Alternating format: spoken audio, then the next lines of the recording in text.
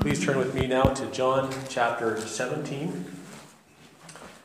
And we began last week with the first part of what is known as the high priestly prayer, where Jesus intercedes first for himself. He prays for himself. The section that we're going to look at today is when Jesus prays for his disciples, and then we will have one more section remaining where Jesus prays for all believers, those who will believe all down through history. So let's begin. We'll just read the first 19 verses today. I want to read the first 5 as review and then read the section that we'll be covering today. John chapter 17, verse 1. When Jesus had spoken these words, he lifted his eyes up to heaven and said, "Father, the hour has come. Glorify your Son, that the Son may glorify you, since you have given him authority over all flesh, to give eternal life to all whom you have given him. And this is eternal life, that they may know you, the only true God, and Jesus Christ, whom you have sent. I glorify you on earth, having accomplished the work that you gave me to do. And now, Father, glorify me in your own presence with the glory that I had before the world existed. I have manifested your name to the people you gave me out of the world. Yours they were, and you gave them to me. And they have kept my word. Now they know that everything that you have given me is from you. For I have given them the words that you gave me, and they have received them, and have come to know in truth that I came from you. And they have believed that you sent me. I am praying for them. I'm not praying for the world, but for those that you have given me, for they are yours. All mine are yours, and all yours are mine, and I am glorified in them. And I am no longer in the world, but they are in the world, and I am coming to you. Holy Father, keep them in your name, which you have given me, that they may be one, even as we are one. While I was with them, I kept them in your name, which you have given me. I have guarded them, and not one of them has been lost except the son of destruction, that the scripture might be fulfilled. But now I am coming to you, and these things I speak in the world, that they may have my joy fulfilled in themselves. I have given them your word, and the world has hated them, because they are not of this world, just as I am not of the world. I do not ask that you take them out of the world, but that you keep them from the evil one. They are not of the world, just as I am not of the world. Sanctify them in your truth.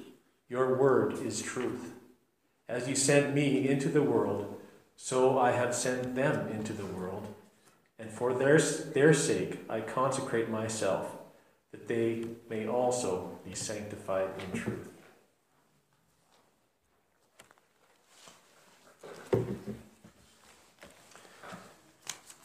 As I mentioned, this is part of what is known as the high priestly prayer.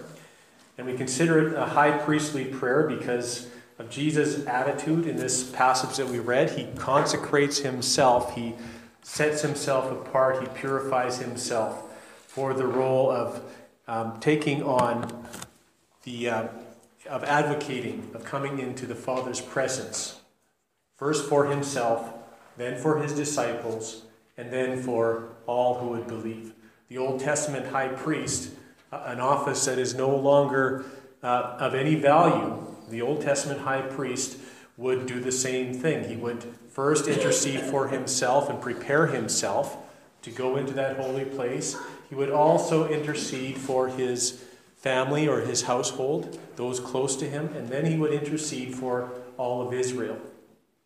So what we have here is Jesus anticipating the role that he has now, where he sits at the right hand of the Father, and where he makes intercession for his people, where his blood makes intercession, that sacrifice made once of the just for the unjust, of the blood of the perfect Lamb of God, without blemish and without spot, slain for us filthy creatures who are nothing but blemish and spot.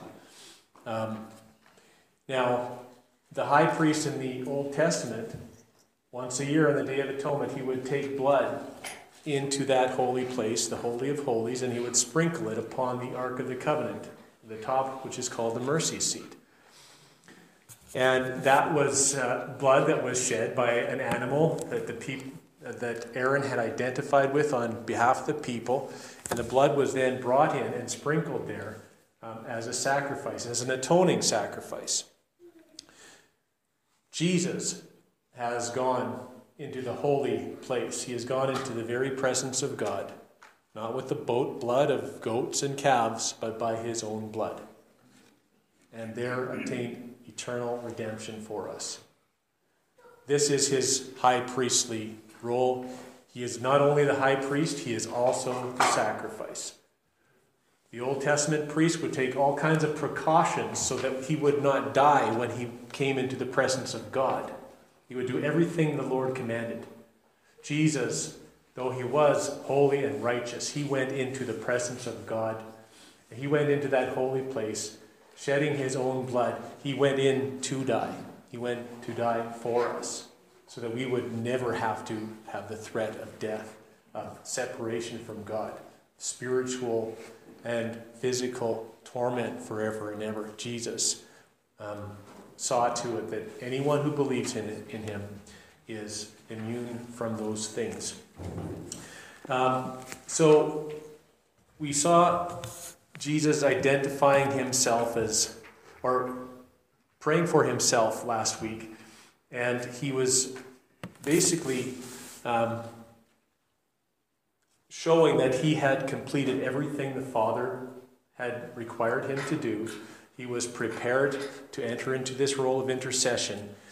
And his request then is that the Father would glorify him in his own presence with the glory that he had with him before the world existed. And of course, this is where Jesus is right now. So last week we heard a lot about glory. Well, this week we're going to focus on the actual prayer of Christ for his disciples.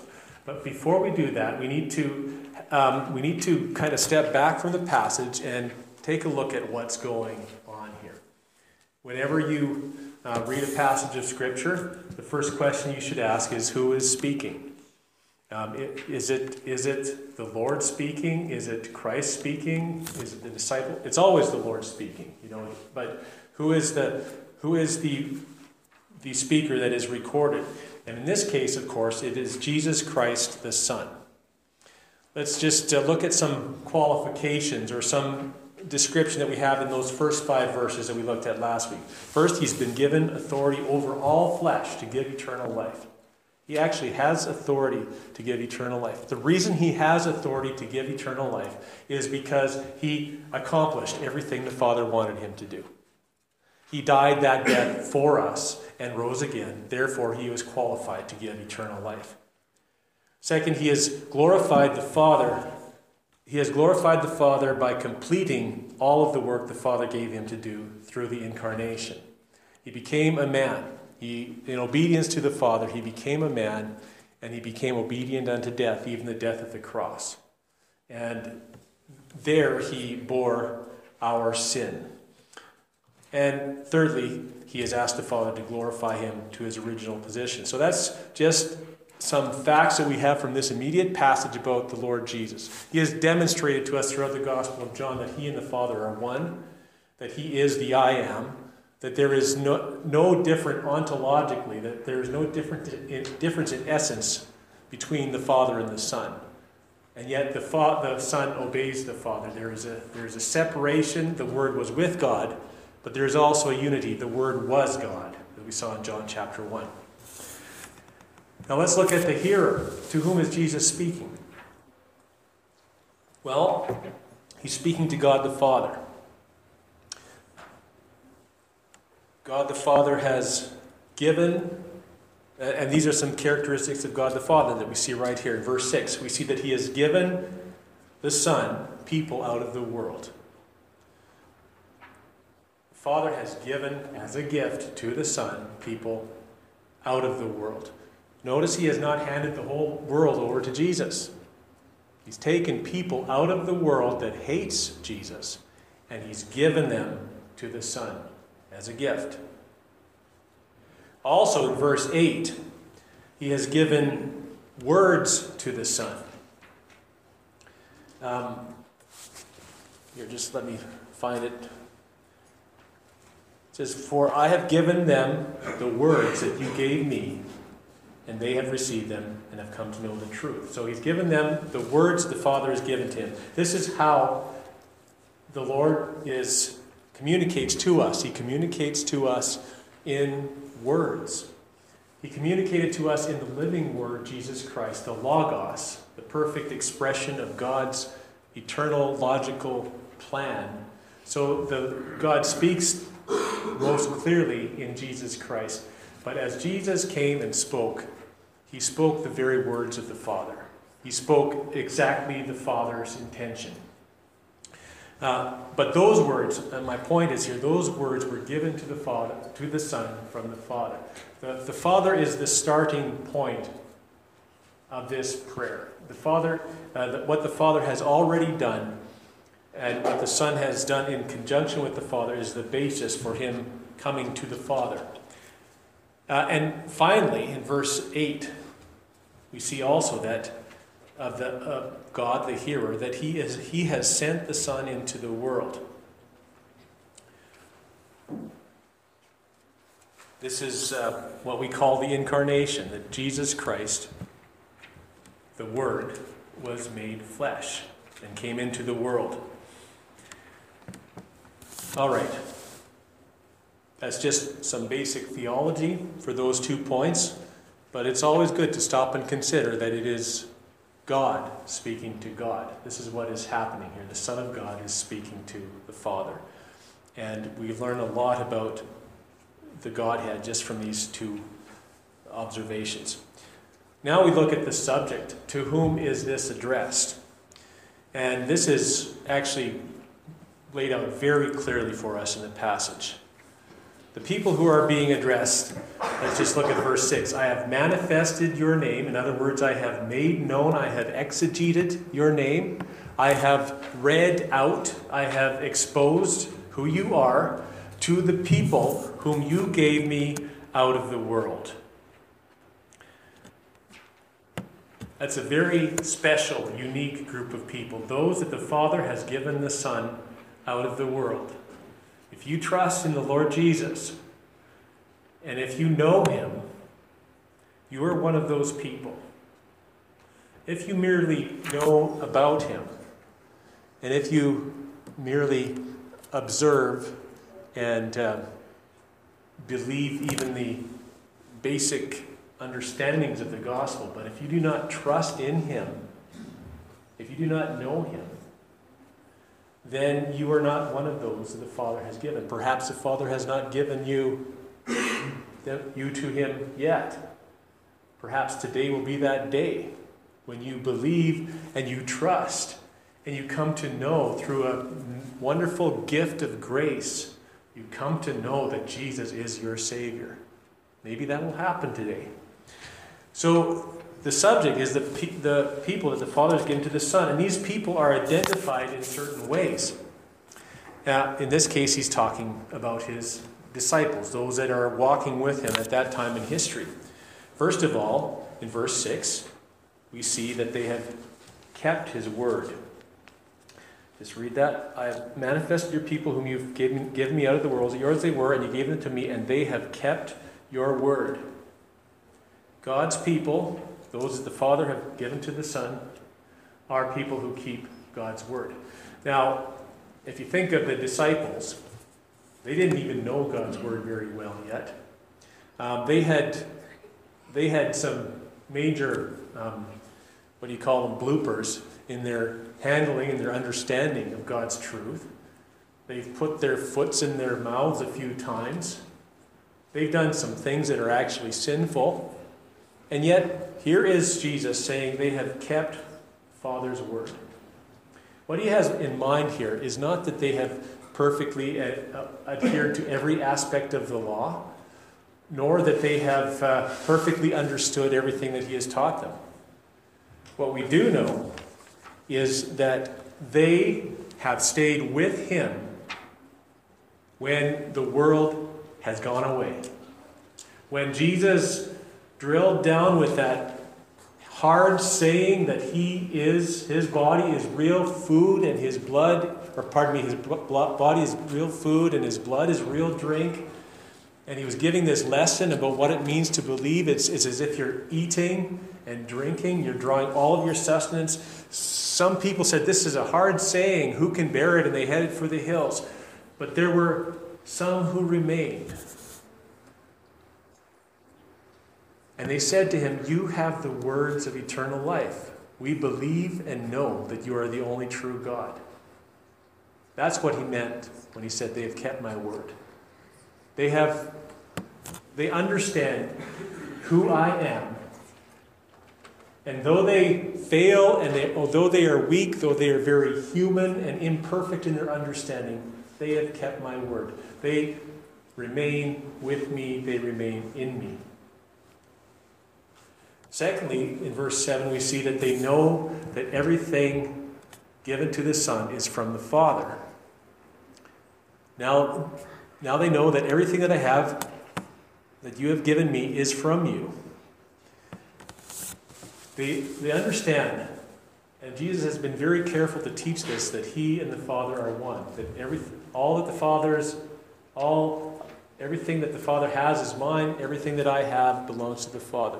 I do what I see my Father doing. I speak what I see my Father speaking. So they know this. They understand this unity, this sharing between the Father and the Son. Also in verse 8, they have received Jesus' words. They don't just know them. They don't just keep them, but they receive them. They receive them even though they don't understand them. Even though they're hard sayings. They understand this. You have the words of eternal life. We don't get them all yet, but we don't have anywhere else to turn. And if you say you have to eat my flesh and drink my blood, we're going to receive those words because we know they're true, because we know you are true. Now, people talk about blind faith, and they say that Christians, they just sort of check their brain at the door and believe whatever their preacher tells them. That's not what this is. There are aspects of faith that are beyond our understanding. There are aspects of faith that until our carnal nature is thoroughly dealt with by the Holy Spirit, we can't even understand. But it is not blind faith, it's a reasonable faith. The gospel makes logical sense. People can understand it. But there's an aspect of faith. There are things that must be believed. That Jesus is God. That Jesus became flesh. That Jesus died. That Jesus rose again. That Jesus ascended to heaven. These are things that must be believed. Also in verse 8 we see, and these are all descriptions. And if you're a believer, they all apply to you as well. They know that the Son came from the Father. They know that it was God's intention, that it was God's plan to deal with sin by sending Jesus into the world. There's a verse in 1 John, and I think also in 2 John, it says that he who acknowledges that Jesus is come in the flesh is from God. But he who does not acknowledge that Jesus Christ has come in the flesh is not from God, but has the spirit of Antichrist. The spirit of Antichrist, the antithesis, the opposing rebellious spirit says that Jesus did not come in the flesh and resists the truth of the gospel. And of course, in the flip side of that, in verse 8, they believe that the Father sent the Son. So the Son came from the Father sent the Son. Really, what he's saying is, these men, these disciples, every part of the gospel that I have given them, they believe and they receive. They're not Christians in the sense that the post-Pentecost people were Christians. They didn't have the permanently indwelling Holy Spirit at the point where Jesus is giving this. But they are his because the Father has given them to him. Jesus can, even in his flesh, he can still stand outside of time, and he can know that the Father has accomplished the salvation of these 11 men at this point. All right, so we've just established the background, the speaker, the hearer, and the subject. Now we're going to go to the content of the prayer. Jesus is going to begin praying for his disciples. And I'm not just going to go verse by verse through this, though we will, Lord willing, cover all of the verses. It's kind of a circular way of speaking and writing that John has, and it doesn't lend itself too kindly to just going through in a logical way. So I'm going to do something different. I want to go through I want to go through everything that Jesus does in this passage, all the action words that apply to Jesus, the things that he's doing. And there's 3 categories that these words break into. There is first those things where the sense of the verb is, I have done this. I have given them. I have kept them. I have guarded them. That is a past completed action. If I were an author, I could say, I have written a book. I'm not writing it anymore. It is something that is already accomplished. Okay, so that's one way. And when we look at those verbs, those refer to Christ's incarnational work, the work that he has done in the flesh, the work that he is actually coming to a closure as he is praying this. He is coming to the point where he is going to be glorified, which we discussed at length last week means to be lifted up on a cross. So there's a combined humiliation and glorification. But Christ's incarnational work really focuses on the cross. So we'll look first at those, then we'll look at Christ's intercessory work. And these verbs are expressed in our language, at least, in this way. There's only one verb, really. It says, I am praying.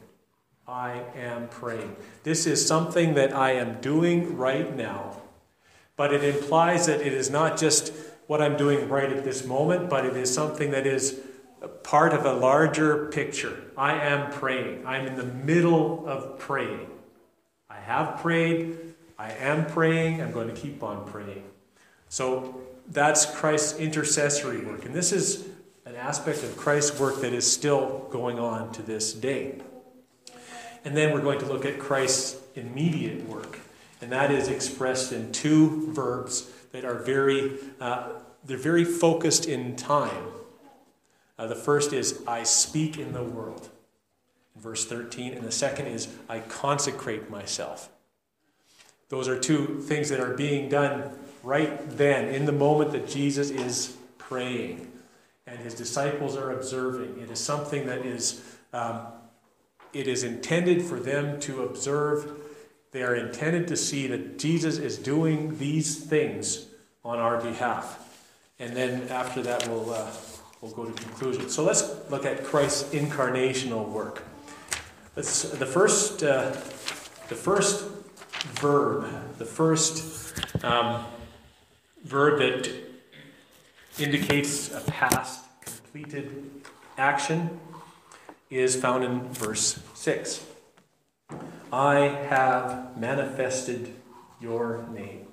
I have made known your name. In John chapter 1, it says, no man has seen God at any time. The only begotten who is in the bosom of the Father, he has manifested him or declared him or made him known. So the purpose of Jesus coming into the world was to make known God's name. By God's name, we mean his character, his essence, his fame, his glory, his greatness, his plan. And the word here for manifested, in Greek it's ephenerosa, which literally means I have manifested. It is the idea that the aorist tense can be used in such a way that it encompasses all of Jesus' ministry, including the cross that lies just ahead. I have manifested your name. So Jesus, it's as if he's stepping out and looking at this action as already done. I have manifested your name. The culmination is the cross, which he's just spoken of. I have manifested your name. I have made you known. So that's the main purpose of the incarnation, is the only begotten of the Father. He has made him known. He has made known, he has revealed to man what the invisible God, what cannot be known of the invisible God. He has made him known. He has come in the flesh. The second aspect, or the second thing that Jesus has already done, is he has given them God's words. In verse 8, I have given them your words. I have given them the words that you gave me. Now, there are two places in this text where Jesus talks about giving words. One is in verse 8, and one is in verse 14. I'll read that too right now. I have given them your word, and the world has hated them. Do you notice anything different between those two statements? I've given them your words in verse 8. What does it say in verse 14? I've given them your word. Okay? Those are actually two different words for word in the Greek. When it says, I've given them your words, in verse 8, the word there is rhemata, which is from the verb rhema. I have given you, I have spoken the words that you have spoken to me. It's the idea of immediately spoken words, the sayings of Jesus, the verbal pronouncements of Jesus. I have given you these things. I have been obedient to my Father, and I've spoken exactly what my Father wanted me to speak. In 14, the word is logon, which is a form of logos. And we know that logos has to do with, it's the same word as logic, and it is a word that is used in John 1:1. In the beginning was the Word, which has to do, which encompasses the plan and the logic and the intelligence and the expression of that, ultimately in Jesus Christ. But so not only has he given them these sayings which they can grab onto him, but he has given them, and he has been to them the perfect expression of God's redemptive plan. He has given them these things. These were things that Jesus came into the world to do, and he accomplished these things. They're done. Verse 12 also, it says, we're skipping a few verses, I realize here. It says, I kept them in your name. Let's just read the verses in between so we don't get lost here.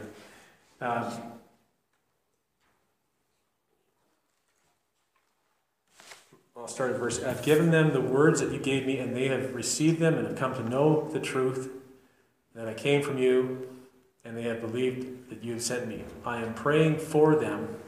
We'll get to that praying part in a minute. Not for the whole world, but for those whom you have given me, for they are yours. And we will go right down to 12 verse now. Right now. While I was with them, I kept them in your name, which you have given me. I kept them in your name, which you've given me. You see, Jesus himself, there were several times where people tried to lay hands on him to kill him, but it was not his time, so they couldn't. Even in the garden, when they this we haven't gone to this part in John yet, but when they came to seize him, to arrest him, it says, are you the one we're looking for? Jesus says to them, I am. He gives the name of God, and they fall on their backs. They couldn't have touched him. They couldn't have killed him there if they wanted to. Jesus has protected his disciples. He has kept them. He has been their shield of defense as they have walked with him. Even though the disciples despaired and Thomas says, well, let's go to Jerusalem so we can die with him, he has been keeping them. And he has also been keeping them from straying from him. And then he says, and continuing in verse 12 here, in his incarnational work, I have guarded them. Now that's similar to keeping. It's probably almost identical to keeping them, but I have guarded them. And he says, and not one of them has been lost. Well, if this next little section weren't in there, we would be scratching our heads saying, wait a minute. Didn't Judas betray Jesus? Didn't Judas walk out of the supper and go and betray Jesus to the Pharisees and to the Jews? Well, let's read on. It says, not one of them has been lost, except the son of destruction, that the scripture might be fulfilled. Now, I confess to you, I forgot to write down the scripture. It's in the Psalm somewhere where Jesus is quoting, where it's talking about he who sat with me has lifted up his heel against me. And he's talking about Judas Iscariot. But Jesus is very careful to show us here that he did not fail. He did not fail in keeping Judas. It was not his intention to keep him, to guard him. It was his intention that Judas would betray him.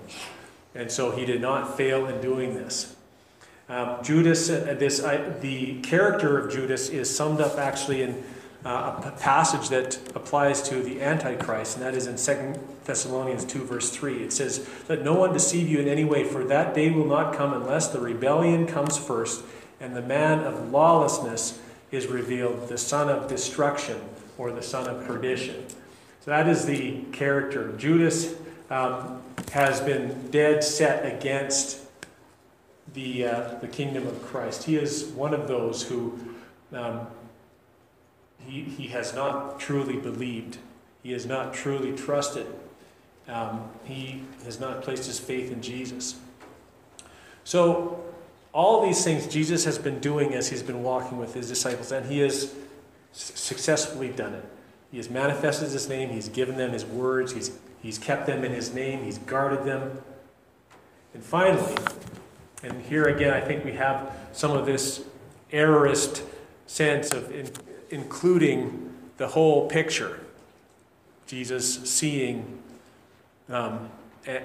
he has sent them out on little missions already, but he's going to send them out again. So he says, I have sent them into the world. And the last thing that Jesus does, the last thing that he does before he ascends into heaven, is he sends his disciples out into the world. He sends them out. So this is all, and these I have done, they're all things that Jesus accomplished as he walked in the flesh as a man. In the case of sending them out, he was a resurrected man, and yet these are all part of the incarnational work. Everything the Father gave him to do, he did. He was obedient unto death, the death of the cross. Now let's look at his intercessory work in going back to verse 9. I am praying for them. I'm not praying for the world, but for those whom you've given me, for they are yours. And he goes into, again, the passage we've just discussed about, well, I'll just read that too. All mine are yours, and yours are mine, and I am glorified in them. I'm no longer in the world, but they are in the world, and I am coming to you, Holy Father. Keep them in your name, which you have given me, that they may be one, even as we are one. All right, so the verb we're focusing on here is this verb that is expressing something he is doing right now, which is part of an ongoing process. I am praying for them. I am praying for them. Remember, they're observing. They're around here. They're standing around him in the Kidron Valley. And he says, I am praying for them. What does he pray? Well, let's look in verse 11.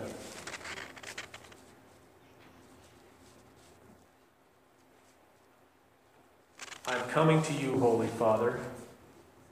He's getting ready to leave.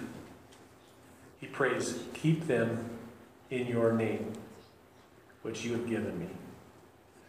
Now he's saying, I have kept them, but I'm leaving. Now I'm praying that he will keep them.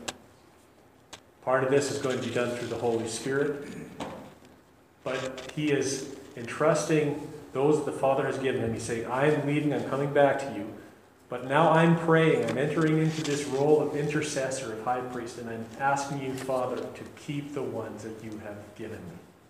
Keep them in your name. That's possession. That's keeping, as you know how Jesus, the scripture that we sing in the song, keep me, Jesus, as the apple of your eye. Hide me under the shadow of your wing. It's that kind of gathering, that keeping. Jesus, in John chapter 10, he talks about the sheepfold. And he says that he's calling people from the sheepfold to come out and to come to him. And he says, I have other people who are not of this fold, and I will call them, and they will come to me when they hear my voice, and there will be one fold, one shepherd. The idea of this fold is a place of protection, a place of keeping. And that place belongs to the shepherd. So keep them in your name. There is a great security that the people that the Father has given to the Son are kept in the Father's name. Proverbs 18:10 says, the name of the Lord is a strong tower. The righteous run into it. The righteous man runs into it and is safe. Even though it's anachronistic and there's no such thing as a medieval castle in the scripture. If you studied British history, you know that in the middle of the castle was a reinforced structure called the keep. And whenever there was an attack and there were marauding enemies coming in and they'd maybe gotten over the drawbridge and over the wall, the people of all of the subjects of the kingdom, or of the fiefdom or whatever it is, they would run for shelter, and they would hide themselves within that keep. That maybe helps us to understand that the name of the Lord is a place of protection and is a place of keeping. But why do they run to that castle? Because the Lord owns it. The Lord has prepared it for them. That is his. They are his possession. All right, and then in another part of his intercession here, there's verses in between, as I said before. But if we go down to verse 15, it says, I do not ask that you take them out of the world, but that you keep them from the evil one. Now there's a different kind of keeping. That is protection, not in the name of the Lord, but protection from the evil one. By the evil one, he very obviously means the devil. We have three main enemies: the world. Jesus speaks much about the world. The flesh. And Jesus speaks much about the flesh. I think the Apostle Paul speaks even more about the flesh. Just our old sinful nature. And the devil. And the devil is the one who's described as a roaring lion, who goes around, prowling around, seeking whom he may devour. Well, how do we know that this is the devil? 1 John 5:19 says, we know that we are from God, and the whole world lies in the power of the evil one. So we are being kept from the one who actually has sway and has authority and who rules this world. Now, doesn't Jesus rule the world? Well, Jesus is allowing Satan to have his day right now. But that is not the final state of things. And even as Satan rules in the world, Christ rules in his church.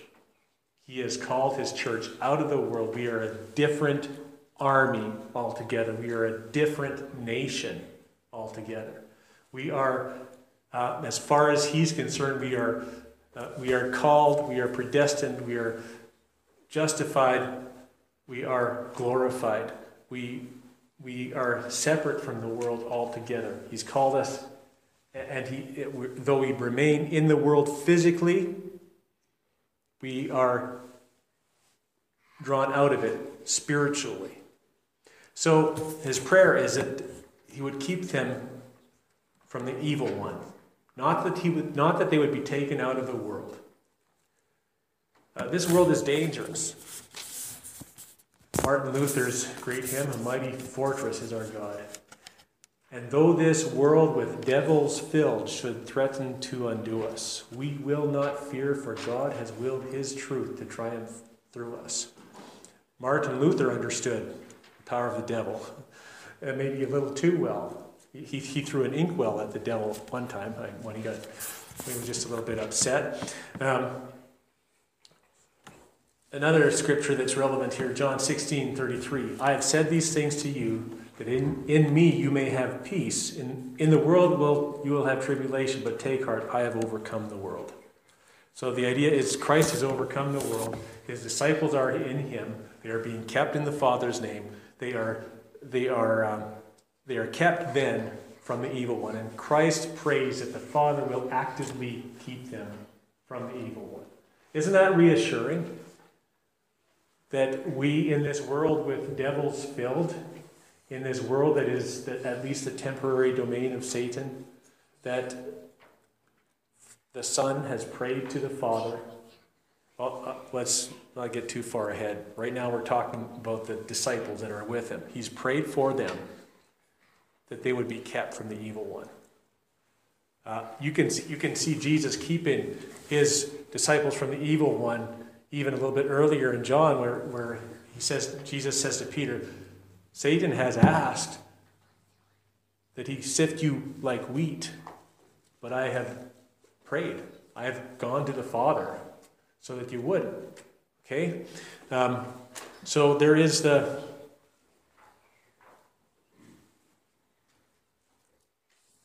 this matter of Christ praying that his disciples be kept from the evil one.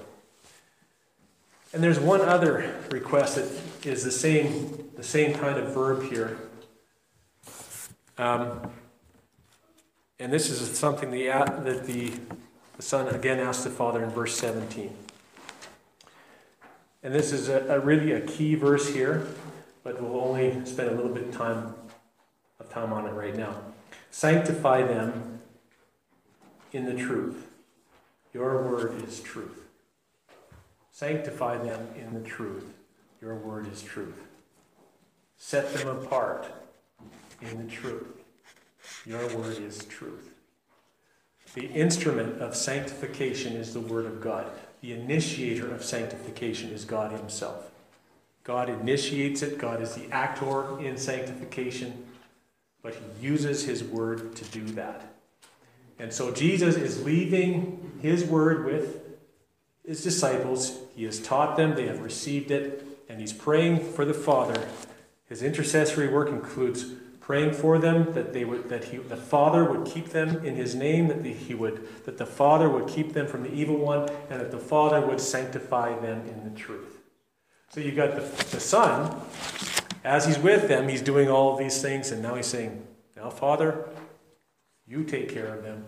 And he's not mentioning now, but we know that there's another helper that's on the horizon. He's already taught about the Holy Spirit who will come, and he will teach them everything that they need to know, and he will guide them into all truth.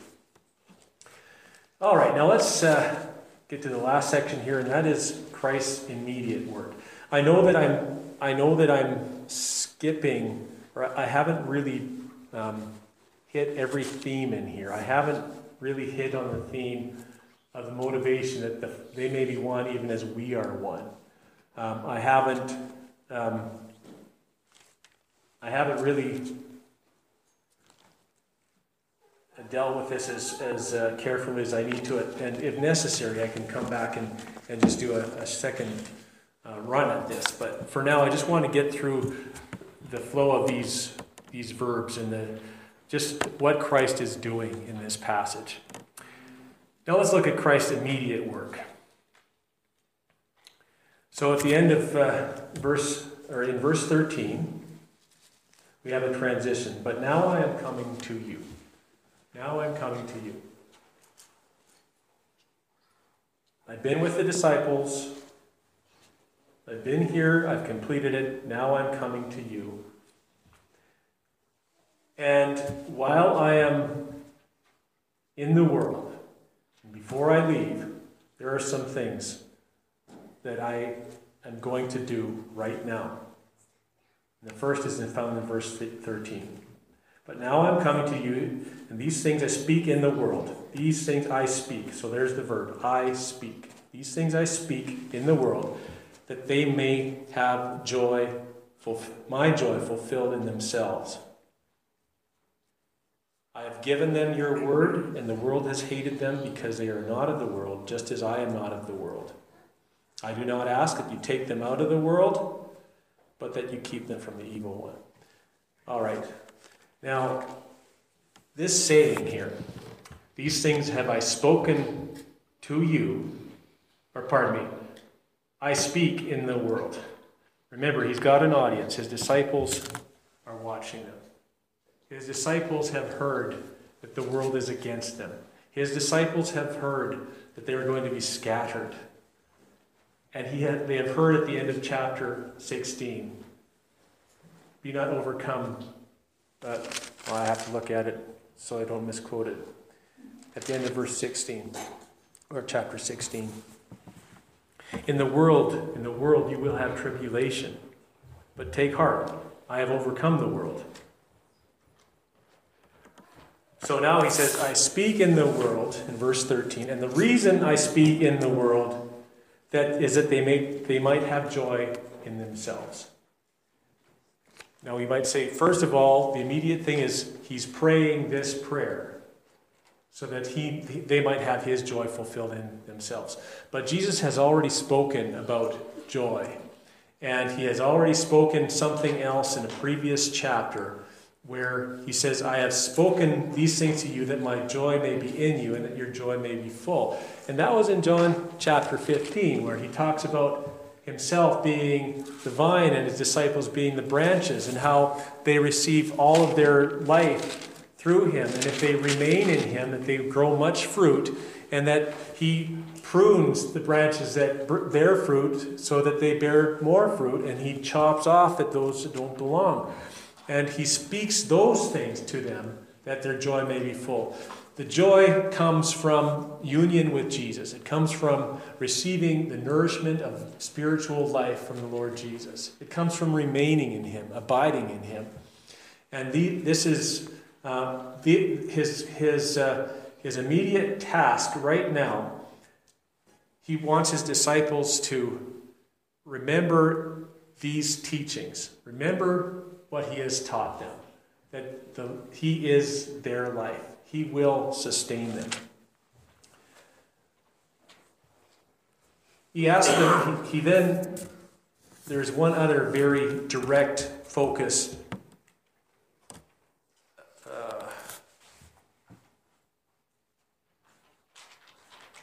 thing that he does. The first is he speaks in the world. The second is in verse 18. In my Bible it says, I consecrate myself. As you have sent me into the world, so I've sent them in, verse 17, I think.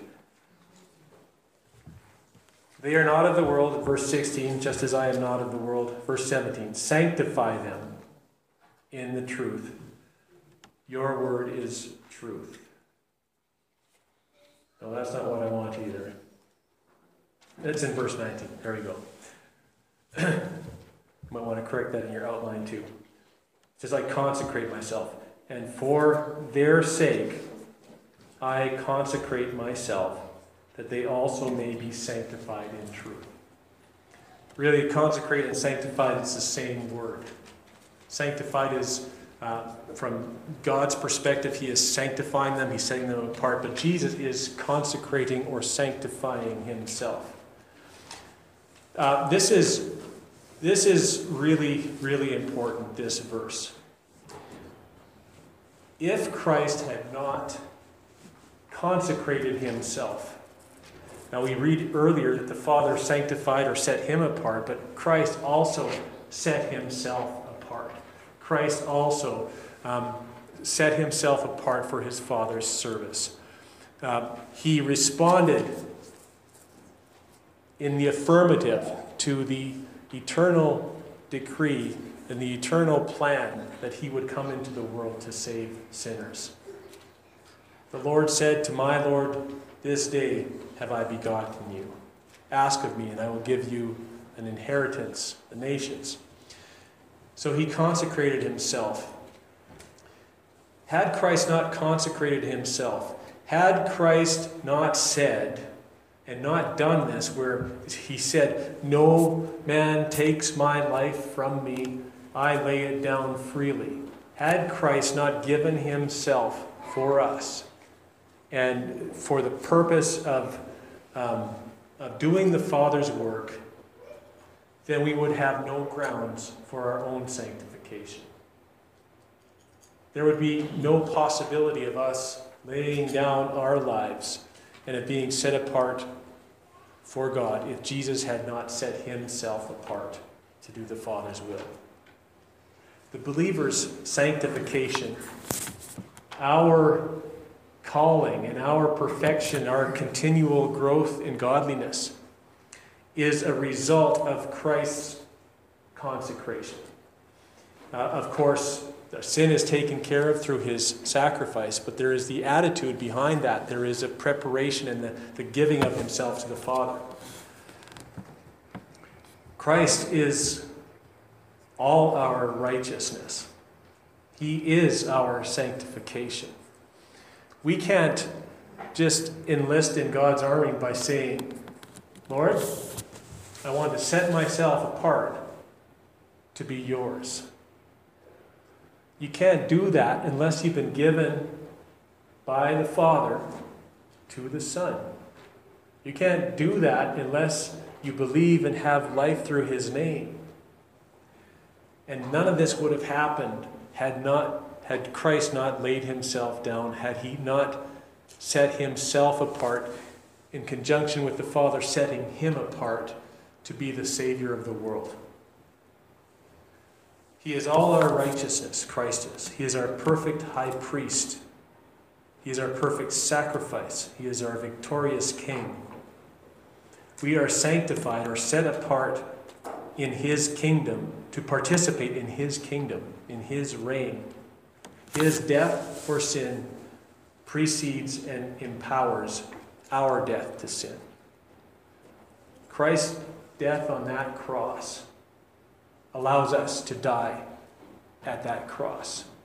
Not to pay for our own sin, but that death has been died for us.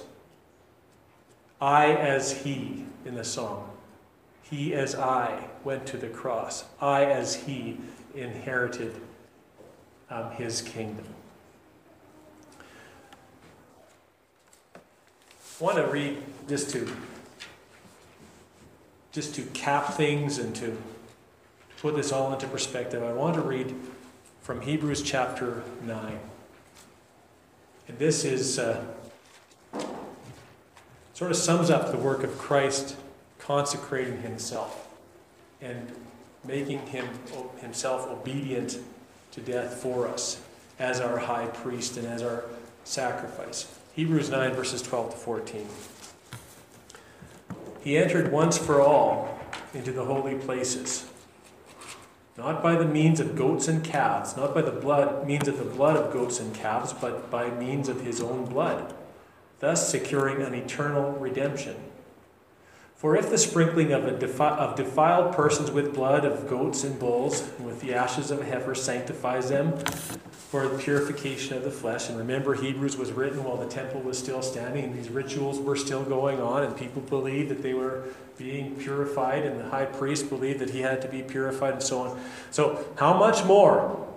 How much greater is this, the blood of Christ, who through the eternal Spirit offered himself, consecrated himself without blemish to God?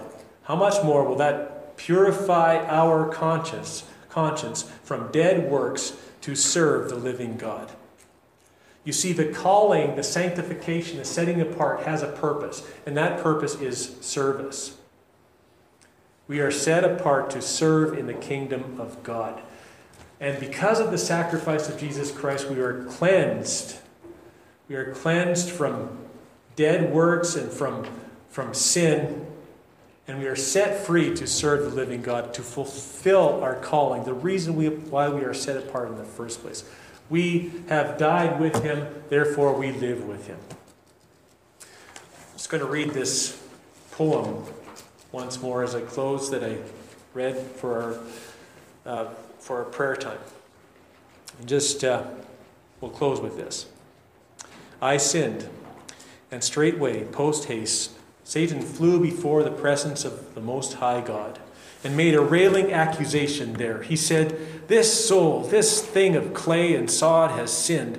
'Tis true that he has named thy name, but I demand his death. For thou hast said, the soul that sinneth, it shall die. Shall not thy sentence be fulfilled? Is justice dead? Send now this wretched sinner to his doom. What other thing can righteous ruler do?" And thus he did accuse me day and night, and every word he spoke of God was true. Then quickly one rose up from God's right hand, before whose glory angels veiled their eyes. He spoke, "Each jot and tittle of the law must be fulfilled. The guilty sinner dies. But wait, suppose that guilt were all transferred to me, and that I paid his penalty. Behold my hands, my feet, my side. One day I was made sin for him and died, that he might be presented faultless at thy throne." And Satan flew away. Full well he knew that he could not prevail against such love, for every word my dear Lord spoke was true. Lord, I thank you that you speak in our defense, and it is your blood that cries out that you have paid it all, that you have redeemed us from the curse of the law. You have set us free from dead works. You have purified us so that we can serve you. I thank you, Jesus, that you so willingly served the Father, that you set yourself apart even as you were set apart, and you were obedient. You went to the cross for us. And Lord, as you went to the cross, you simultaneously went into the holiest of holy places and there obtained eternal redemption for us. Not with the blood of goats and calves, but with your own blood. Thank you, Jesus, for being a faithful and perfect high priest. And Lord, may we serve with you with joy because of what you've done for us. In Jesus' name, amen. We're dismissed. God bless.